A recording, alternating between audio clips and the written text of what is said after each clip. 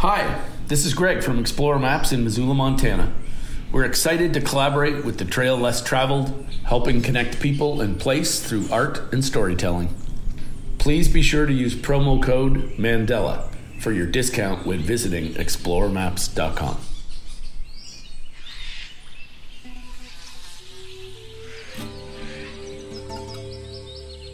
Welcome to the Trail Less Traveled, an adventure radio series and podcast dedicated to collecting stories and sounds from around the world in order to take you back to mankind's earliest form of entertainment, storytelling. This episode was recorded on location in collaboration with Explorer Maps. Missoula, Montana is a mecca for outdoor enthusiasts, and each week we will bring you tales of adventure from both near and far, as well as information and inspiration and a few tunes to set the mood. You can subscribe to the podcast and learn about our international outreach projects at traillesstraveled.net. And now, here's your host, international expedition guide, conservationist, and yogi, Mandela. We're currently recording the Trail Less Traveled on a brisk morning in Gardner, Montana, just outside of Yellowstone National Park. When I look out the window, I can see the steam of Mammoth Hot Springs, and the last I looked, it was around -30 outside. And I'm sitting here with Dr. Nathan Varley.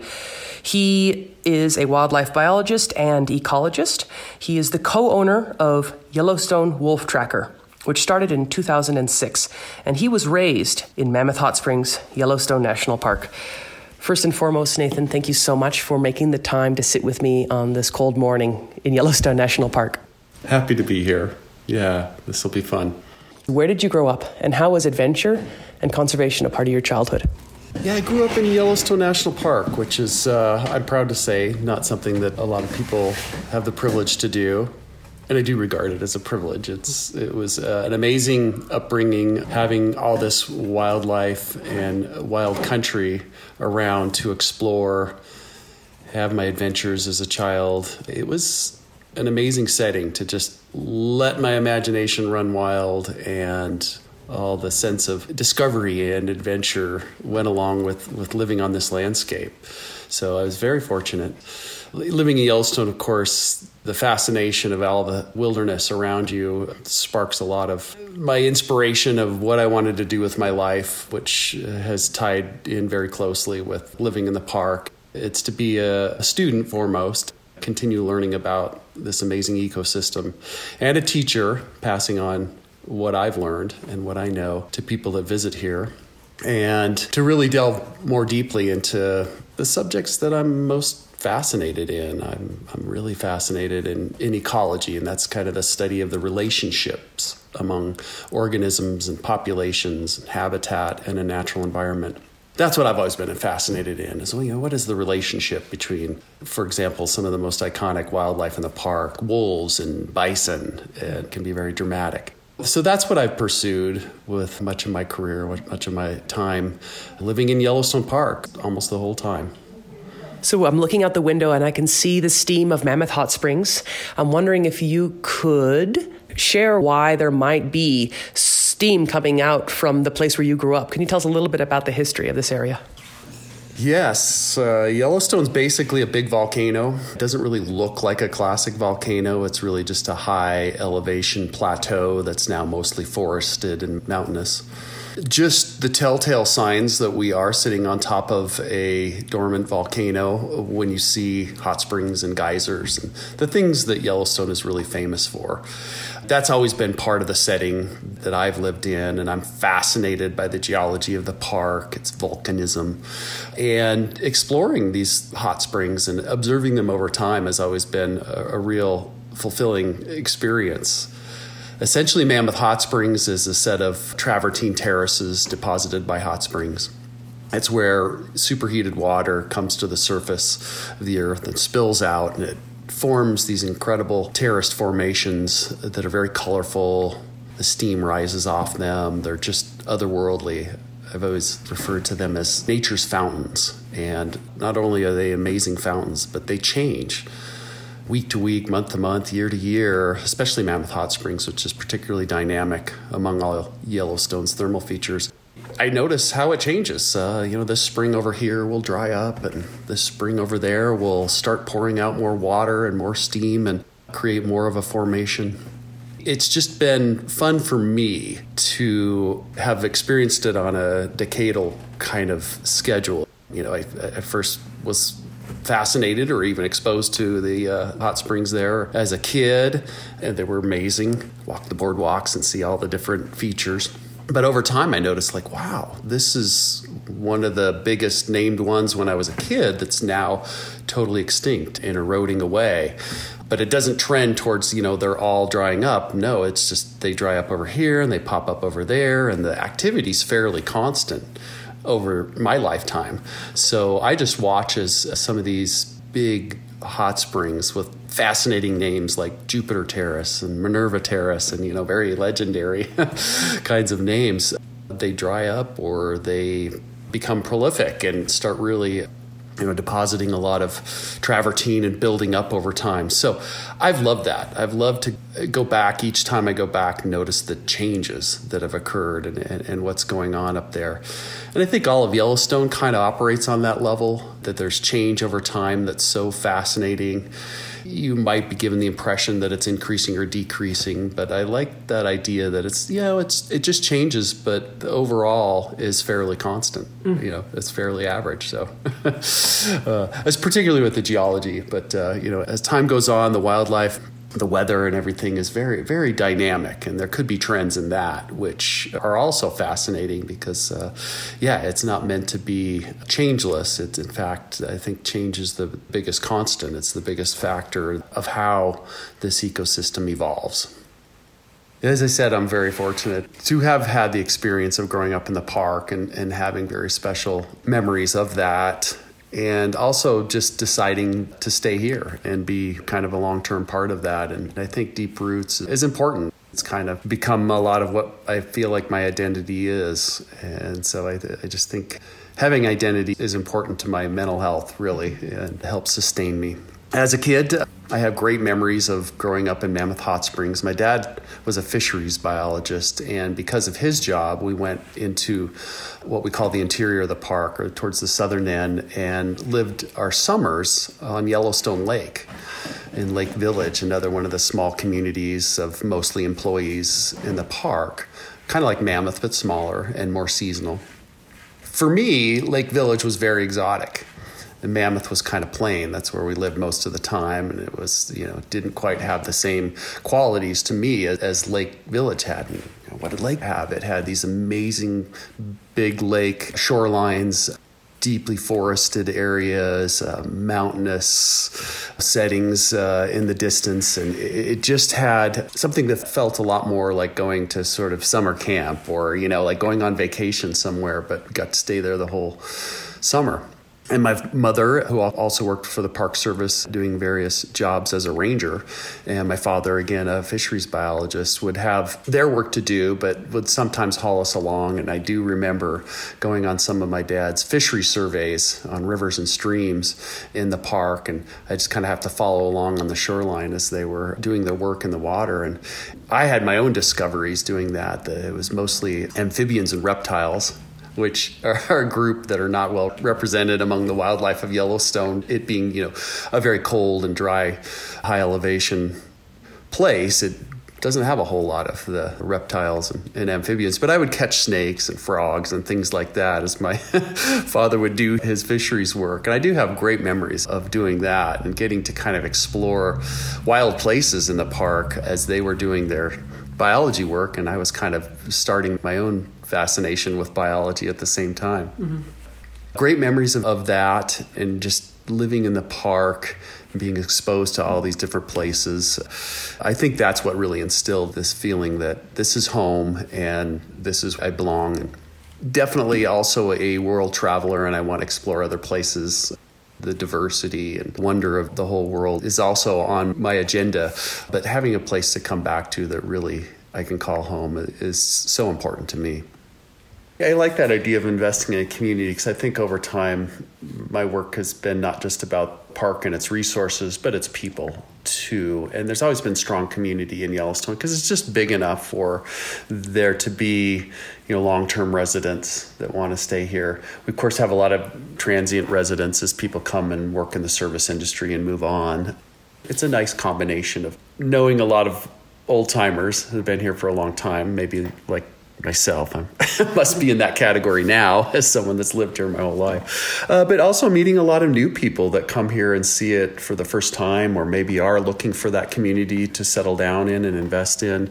They come because they love the park too and what it has to offer. So you don't find a whole lot of people, at least that stay here very long, that aren't interested in living here for what Yellowstone is, right? Like, we don't have a lot of amenities here, and we're far from airports and hospitals and things like that. So you kind of have to be invested in the landscape of Yellowstone to really want to be here and be willing to put up with, I think you mentioned the well below 0 Fahrenheit days that we get here in the winter and hardships. There really are some hardships of living here, but it's all worth it if you're really invested in both the resources and the community. Mm-hmm. Now, Nathan, this is a radio show, right? So the people listening don't know how cold it is outside or what you're looking at when you look out the window. So I was wondering if you could just take a moment to maybe stand up, stretch your legs, and using words, paint the picture for the listener, what you see when you look out the window right now. Most views of Gardner really are looking into Yellowstone National Park, and this is the lowest elevation part of the park. It's a little bit more dry grassland than it is forested, like much of the rest of the park. And so I see these rolling hills that have kind of snow in the draw, but are blown free of snow on the tops. Further up, as you gain elevation, see this very vast view looking into the park. There's more forested areas that are like the skirts of the mountainside, and you can even see up to 10,000 feet, and some of the highest peaks of northern Yellowstone just tower over our town like sentinels. One of my favorites being Electric Peak at almost 11,000 feet, that just is snow-clad, a whole different world, rising easily 6,000 feet above the town of Gardner. Nathan, I would like to talk to you about the decision to anchor here in Yellowstone National Park to be with the wolves. In the 1990s, I was, at a time in my life, I was exploring a lot of different job opportunities, mostly seasonal, mostly very short term. I had finished 2 degrees in the sciences. I'd gotten a wildlife management degree and immediately went into a master's program. This was at Montana State University in Bozeman. And I studied mountain goats for my master's degree. And the goats were living mostly in the Absaroka Beartooth Wilderness north of Yellowstone and in Yellowstone Park. And in fact, the topic was really about how are these mountain goats going to affect the communities in Yellowstone National Park? Still kind of an open question, but they were mostly introduced by state game agencies in the 1950s and 60s and have since colonized parts of Yellowstone Park and are still here today. Mostly, I believe, as a benign species occupying a bit of a vacant niche in the park. But that was an amazing experience on its own, was exploring the mountains in and around Yellowstone, studying these magnificent creatures, the white mountain goats of the Rockies. After that was done, I kind of bounced around a little bit, taking jobs as a wildlife biologist just to try to gain additional experience, mostly field work. I was at a time in my life where I really loved being in the outdoors and doing hands-on work and gaining experience, working on studies of various wildlife from around the world, really, and a lot of short-term, very vibrant experiences. And just for an example, I tracked pine marten and lynx and wolverine on the Targhee National Forests of Idaho. I went to South America and worked in one of the premier national parks in Chile called Torres del Paine. A lot of people have heard of that because it's just a remarkable section of the Patagonia region. And I studied the guanacos, which are like wild llamas in that national park. I went to Alaska and studied moose in a very remote region of the bush, as they call it there in Alaska. And just a number of experiences like these that led me to different places in the world where I was like, I don't know where I'm going to end up and where my next best job is going to be, when I came back to Yellowstone. And that was mostly because I hadn't quite figured out what my next job was going to be. And being a poor post-college student that didn't have a job, kind of go home and live with the parents for a while until the next thing comes along. So that's what I did. And this time happened to coincide with a really pivotal time in my life and for Yellowstone, which was the reintroduction of gray wolves to the park. And I was aware of this program. Honestly, I'd kind of studied it and gotten to know the idea of wolves being brought back to the park. I never thought I would see that happen. I was actually one of the skeptics that was like, oh no, politically, this will never happen. Restore a controversial predator to the now working landscapes mostly of the Rocky Mountains is just not going to fly in our day and age.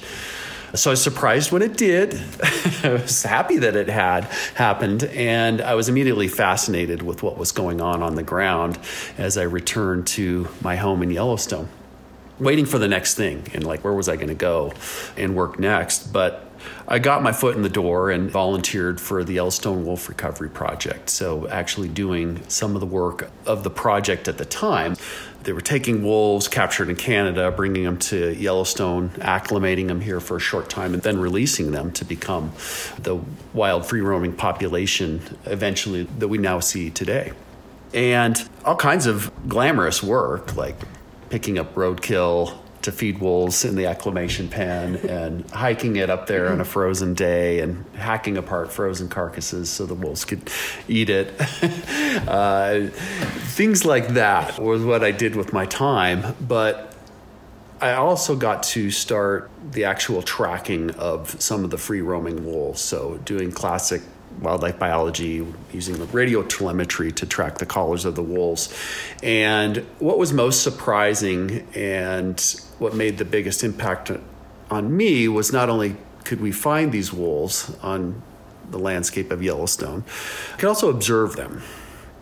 There was a lot of predictions that wolves would be kind of ghostly and you wouldn't really see them very often, or you just catch these fleeting glimpses of them and they would just disappear and mostly live out of sight of the visitors of Yellowstone and even the biologists.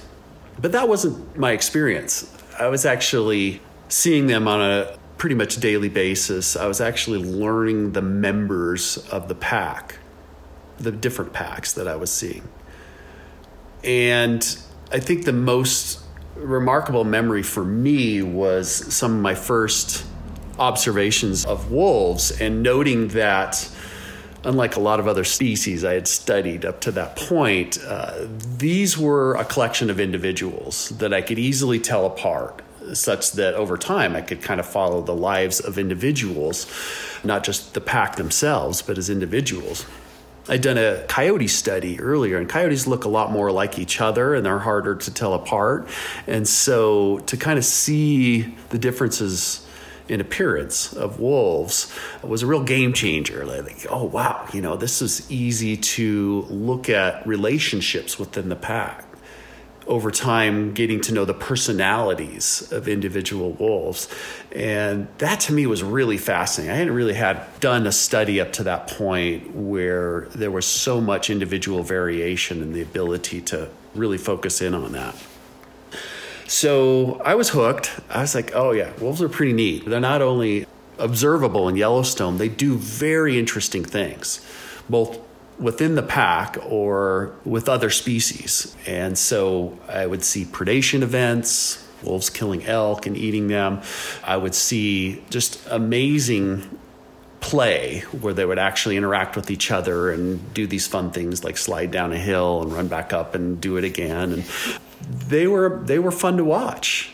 And so I wanted to kind of stay on longer and maybe not look so hard for that next job elsewhere, but stay in Yellowstone. And that really did, to sum up a lot of experience, open up the doors in the late 90s for me to really stay in Yellowstone. It was the wolves that made me want to stay here, and that's been long term. I've kind of been here ever since. That was over 25 years ago, close to 30, and I'm still here, and a lot of my work still involves wolves as well as other wildlife. My work has really expanded and diversified, so not just wildlife biology work, but I got to work on documentary film work with Bob Landis, an incredible, well-known cinematographer and producer that's local here and has done a lot of the Yellowstone wolf films that maybe a lot of the audience has seen over time. Got into the education work. I mean, there was going to be quite an appetite for people to visit Yellowstone and learn about the wolves and hopefully learn directly from them by watching them, which has become really quite a pastime for a lot of people, but something that I've done a lot of facilitation for over time. And again, some wildlife biology work. I ended up working on a PhD at the University of Alberta that was really a study of the demographics of the wolf population and the predator-prey interaction between wolves and elk, their primary prey in the park. And that was fun to be part of some of the early wolf studies in Yellowstone, but also carrying on quite a long tradition that, for me, dated well back to the earliest years for me in the park, which was doing elk studies. Elk studies have been done almost continuously since the 1940s and still are being done in Yellowstone today. So they're by far the most studied species in the park. And we've seen this over quite a long time. A little shy of a century of elk studies being done in Yellowstone, but I'm proud to have contributed to part of that body of work that's still accumulating today on wolf studies. And of course, the last 30 years or so being with their primary predator, the gray wolf, being fully restored. And now we have recovered populations of grizzly bears, black bears, mountain lions, wolves. Pretty much all the major predators that you would find in a Rocky Mountain ecosystem are thriving in Yellowstone today. And, are the elk disappearing? Well, no, they're actually less abundant than they once were, but that's normal, that's natural. And they're also doing quite well and numbering in the thousands in Yellowstone still today. So I like how it's all turned out, both ecologically and for me. And I don't regret for a moment being able to stay on and watch as this wolf recovery has been successful and all the fascinating ecological ramifications of it unfolding in front of me. It's just been magnificent. That's the voice of Dr. Nathan Varley. He is an ecologist and co-owner of Yellowstone Wolf Tracker. Nathan, I'd like to now learn a little bit more about Yellowstone Wolf Tracker. For someone out there listening who's quite inspired to come to Yellowstone National Park and to see a wolf, can you please tell us a little bit more about Yellowstone Wolf Tracker?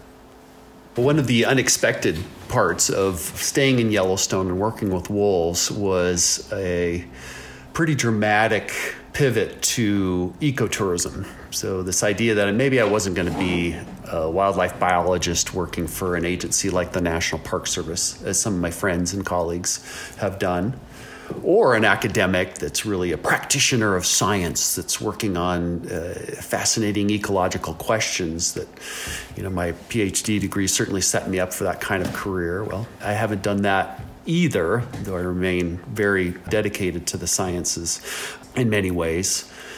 I took a turn into small business, and that was mostly happenstance. It was this idea that wolves had become an attraction in Yellowstone, that we could see them, as I discovered in my own biology work of tracking them. It's like, wow, you get to see wolves and they do interesting things. These are going to be something that park visitors are going to want to see in the future, and that fascination is just going to grow. So it has grown to being perhaps the most reputable place on the planet for going to see wild wolves. Yellowstone National Park, we're already set up for tourism and have been for 150 years.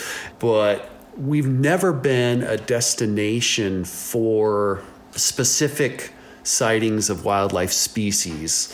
And I have to delve into that a little bit more because people say, well, what about bears? Yellowstone's famous for bears. Yeah, we've always been, and there's been a fascination for visitors for a long time to come to Yellowstone and have an experience with bears. But most of that started at a time when we were actually feeding bears, and people would be able to watch them by feeding them along the roadside or going to garbage dumps and watching them sort through the garbage that we would place out there for them. That's no longer done, thankfully. All kinds of problems with that. It's not good for bears or for people in the long run. And we got away from that in the 60s and 70s. We almost lost our grizzly bear population along the way, but thankfully they have recovered and they're back on natural food. But generally speaking, the visitor would have experiences with wildlife just by encountering them on the course of just visiting Yellowstone Park. But now, with wolves and to some extent other species like bears, you have this interest in having a guide take you to them because they're just not easy for the general visitor to locate and to watch.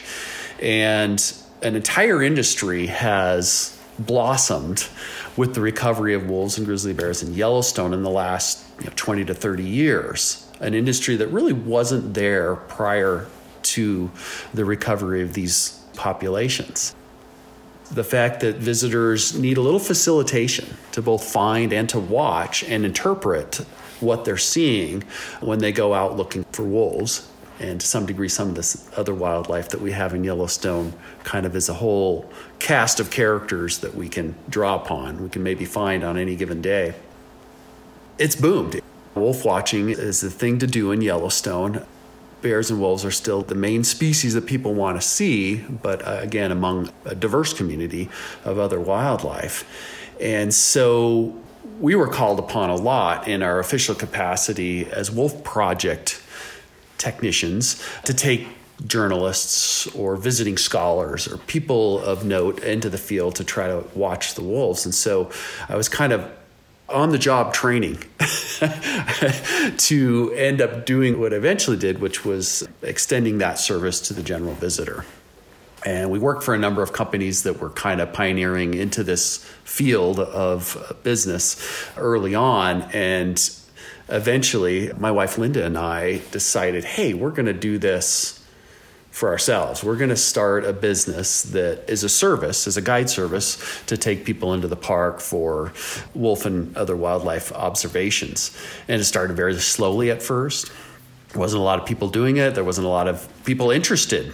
And I wouldn't say that the interest wasn't there. They just didn't know it existed, right? So it's taken some time for word to get out there that, like, this is something that you can do. Come to Yellowstone and hire a guide for a day or for a week, and they'll show you the wolves.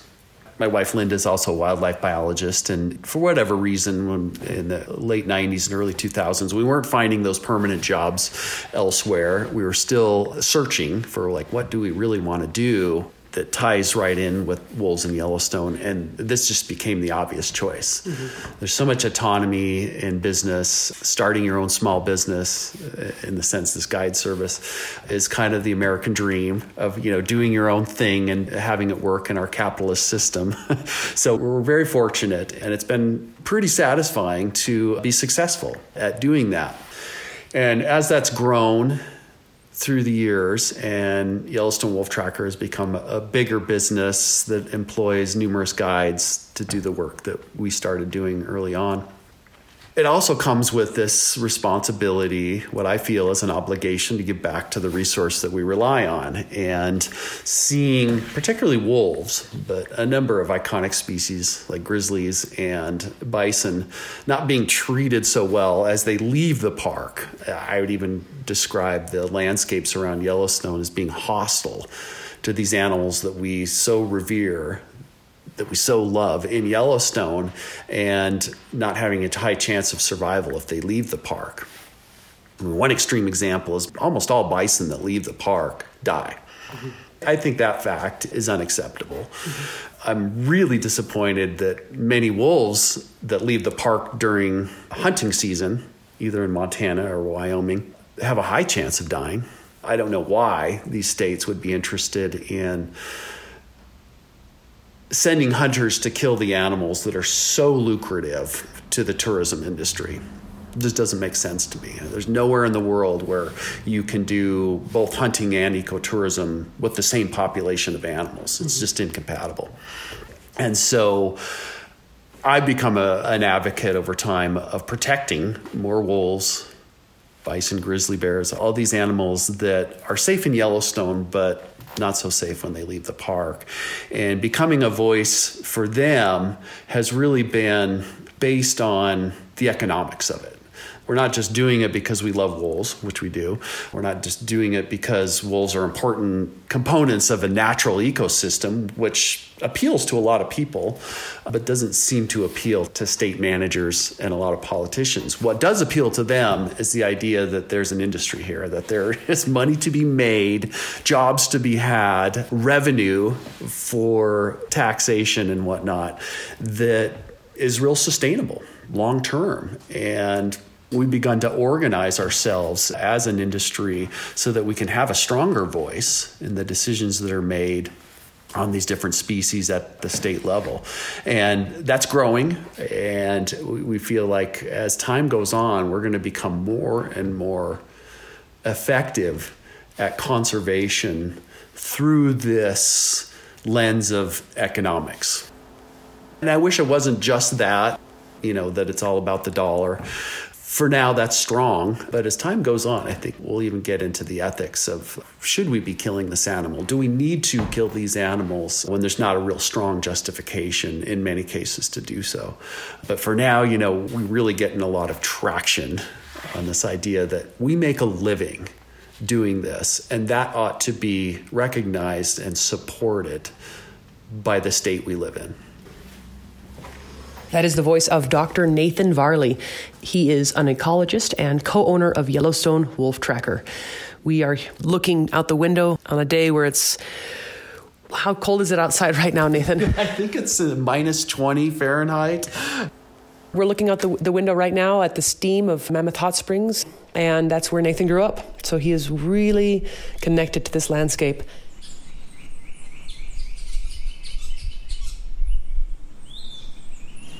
Hello, this is Greg Robitaille from Explore Maps in Missoula, Montana. For as long as I can remember, I have been amazed at how my brother Chris turns his creative thoughts into the most incredible art imaginable. When we were young kids growing up in Toronto, one day our mom said, "Chris, please go take a nap." But as fate would have it, I think he heard Mom say, "Chris, go make a map." And thus, I like to think that's when Explore Maps was born. Many years later, we have now rendered more than 60 hand-drawn artistic story maps of travel destinations worldwide, all created with the intention of connecting people and place and helping communities raise awareness for the conservation of our public lands and the wildlife and distinct cultures that inhabit these amazing areas. So come along and join Chris and I on this educational and inspirational journey, using hand-drawn maps as the vessel to help tell these unique stories. Please be sure to use promo code Mandela for your discount when visiting exploremaps.com. We're speaking with Dr. Nathan Varley, and he is an ecologist and co-owner of Yellowstone Wolf Tracker. Now, I've been in the park for the past week studying with Yellowstone Forever, doing a field seminar, and I ran into the Yellowstone Wolf Tracker team on many occasions. And I want to just say, I am very grateful for the knowledge and the respect that was shared with both the visitor and the animal itself. Nathan, I would love if you could speak candidly about what's happening right now in this part of the world in terms of wolves and other predators, and what you think someone listening out there could do to be an advocate. I'm happy to talk about the plight of wolves today because I've really described how successful wolf reintroduction has been in Yellowstone, in the Rocky Mountains, and that in fact the population has grown and expanded its distribution to being really a conservation success story, perhaps one that's most notable, in the last century for many people around the world. They've heard about wolves recovering in Yellowstone, and they were taken off the federal endangered species list in 2011. So that's kind of bureaucratically a success milestone. All those things are true. Wolves have successfully recovered in our region today as they are in many parts of the world, including Europe. Very highly populated places in the world today, at least populated with humans, have also recovered wolf populations. And it's impressive. At the same time, many of the reasons that drove them into obscurity and near extinction many years ago are still around today. There's a lot of misinformation about wolves. There's a lot of perception of wolves as being problems for humans. And while some of that is true, our methods for dealing with those things have evolved and advanced so much in recent decades that they probably don't have a reputation that is fairly placed upon them by us. So another way of saying that is that wolves still get a bad rap in today's world with a lot of humans. We still can't escape some of the folklore and mythology around Western notions of wolves. And when I say that, I mean mostly kind of the pastoral, agricultural sense of, hey, we have domestic animals that wolves might kill and eat, therefore wolves are bad. We also, in this world today, are hunters, and wolves are hunters, and we sometimes come into competition. And so one of the perhaps biggest voice of resentment towards wolves today is from the hunting community, and specifically the commercial hunting. So like hunting outfitting have been pretty outspoken about like, oh, there's too many wolves, we need to reduce their numbers. So what we see is a hostility towards wolves that gets manifested in management, mostly through political processes. So it's unfortunate, but wolves as a species and their continued recovery, or at least sustenance, that they can be around in the world today, is really driven a lot by politics, that they're a political football for us to kick around, and liberal agendas to have more wolves out there, and more conservative agendas to sort of have less wolves out there. And all the reasons that we can put up to have more wolves or have less wolves can be really debated socially among the different cultures that engage in this. But in terms of actual pragmatic management, none of the reasons really amount to we have to have fewer wolves out there. They typically take care of themselves. The problems they do cause are better addressed on a very specific level where the problems actually happen, rather than sort of some blanket directive to kill more wolves. That's what we kind of deal with in the States today, is the notion that, with fewer wolves, then these problems are going to improve, whereas in fact we have better ways to address those problems, directed more surgically to the actual situation where they're occurring. And the rest of the wolves are doing just fine, and they're not bothering anybody, and they're not leading to any kind of ecological collapse or the collapse of an industry like livestock production. Not even close. Not even close. I mean, just these remote and isolated examples that do occur and we all hear about. But there's no, in my mind, real justification for the treatment that wolves are getting in states like Montana and Idaho and Wyoming, where they're still just trying to overcome this cultural perception of an animal that's bad or that is economically leading to losses. I would always put up our example of wolves being a multi-million-dollar industry in Yellowstone Park, and that really benefits all kinds of communities in the gateways to Yellowstone Park. That's far more economically viable than the losses that we can find in other industries. In other words, there's a lot more benefit financially or economically for wolves in these states than there really is losses. So we'll continue to try to right the ship and work on these things in the future so that maybe wolves get a better shake. But what can people do about that is have those conversations and relay this information that, in fact, we can be quite compatible with wolves, and we have techniques to deal with the problems that do arise. But we can't continue to operate on misinformation and flimsy justifications for just killing a lot of wolves. That's not working. That's the voice of Dr. Nathan Varley. He is an ecologist and the co-owner of Yellowstone Wolf Tracker. Nathan, what have wolves taught you? Wolves are very social beings. They live in family units like we live. And so the similarities between wolves and humans is really great.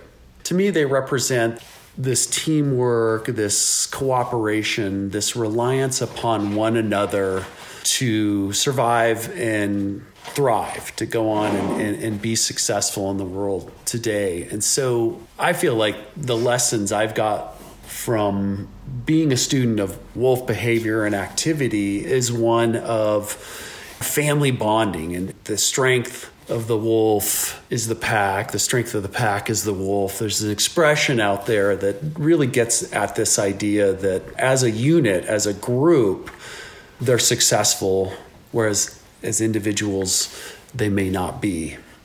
And I love that. That to me is a lesson in life and how we rely on each other and our families and our communities to really be a lot more effective than we would be just on our own. Nathan, thank you so much for your time and energy joining me on the Trail Less Traveled. Thank you. This has been fun.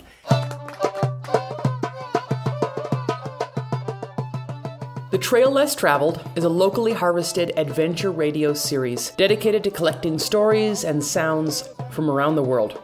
You can hear the premiere of the radio show every Sunday night at 6 Mountain Time, streaming live online at trail1033.com.